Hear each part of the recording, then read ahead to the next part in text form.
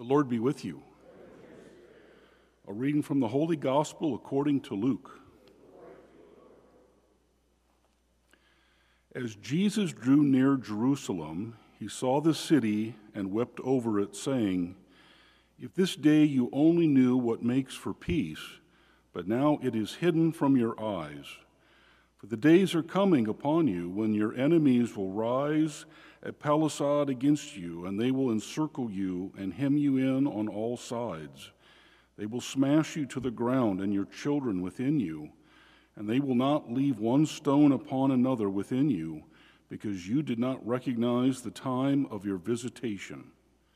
The Gospel of the Lord.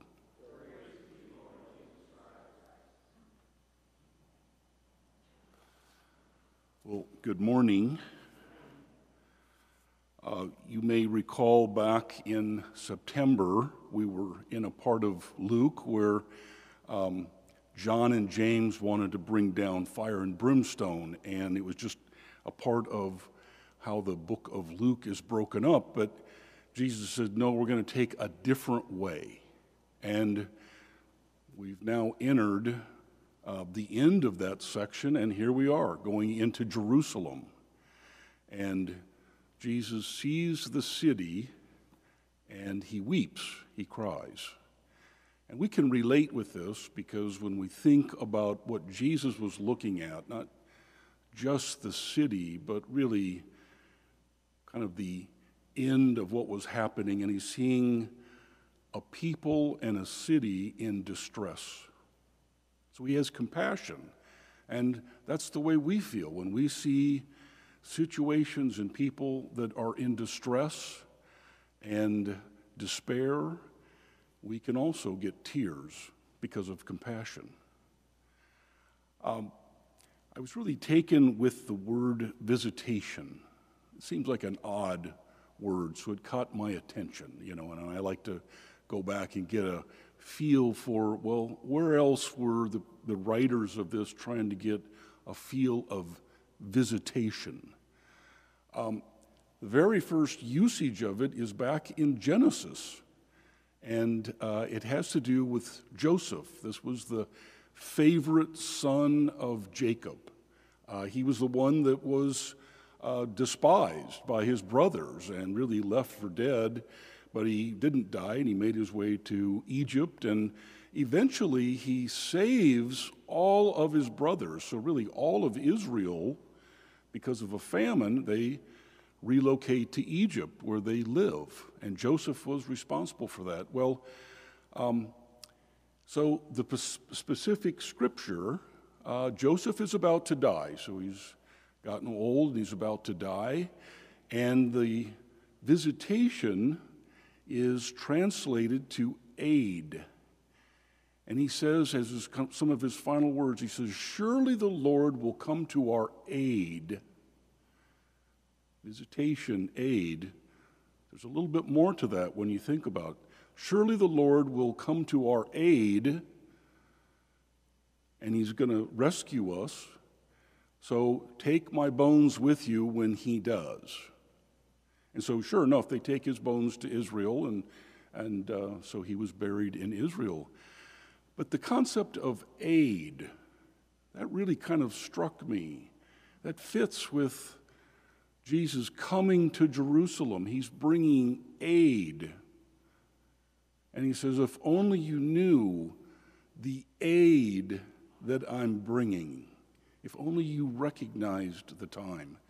Well, I was sitting there with my Bible, and I was I'm in Genesis, and I'm just kind of contemplating, if you only knew the time. And as I'm sitting there, it's not so much of the words I'm reading, which typically that's what we get out of the Bible, but I see all my tabs. And I think of, wow, Exodus, Moses, God leading Moses and Moses taking care of the people. And you're thinking of crossing the Red Sea and all the great things as they enter the Promised Land. And then you get to the book of Judges, and you think of Gideon, and you think of all the things that God did with people to help lead the people, and you keep going down. You look through the book of Kings, and you think of David, and you think of all the things that have happened through the years, the prophets, the prophecies. Even Jeremiah had come up with approximately the right date for when the visitation would happen, when the aid would come. You sit here and you think 2,000 years. That's what Jesus, here it is. God, he says, it's been 2,000 years. Look at all the things I've done. And you don't recognize the aid right here in front of you. Well, so I thought, I should look at another word. I should look at this. Where else does visitation show up? And the next place is in Job. It's like, well, Job was in distress. He was in trouble. He had all kinds of things going wrong for him. And so Job 6:14 says, a friend owes kindness, although kindness is translated aid. So a friend owes aid to one in despair, even if he has forsaken the fear of God. A friend owes aid. Well, again, it seems a perfect example of what we have. Jesus is looking at Jerusalem, who really has lost the fear of God. And he says, I owe you. Now, certainly God doesn't owe us anything, but he sure acts like he does because he keeps pursuing.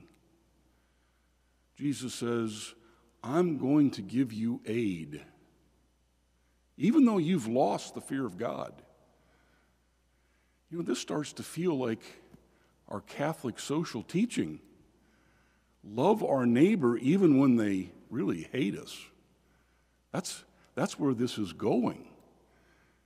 I see in Job here a perfect example of what we're supposed to think about when it comes to Catholic social teaching.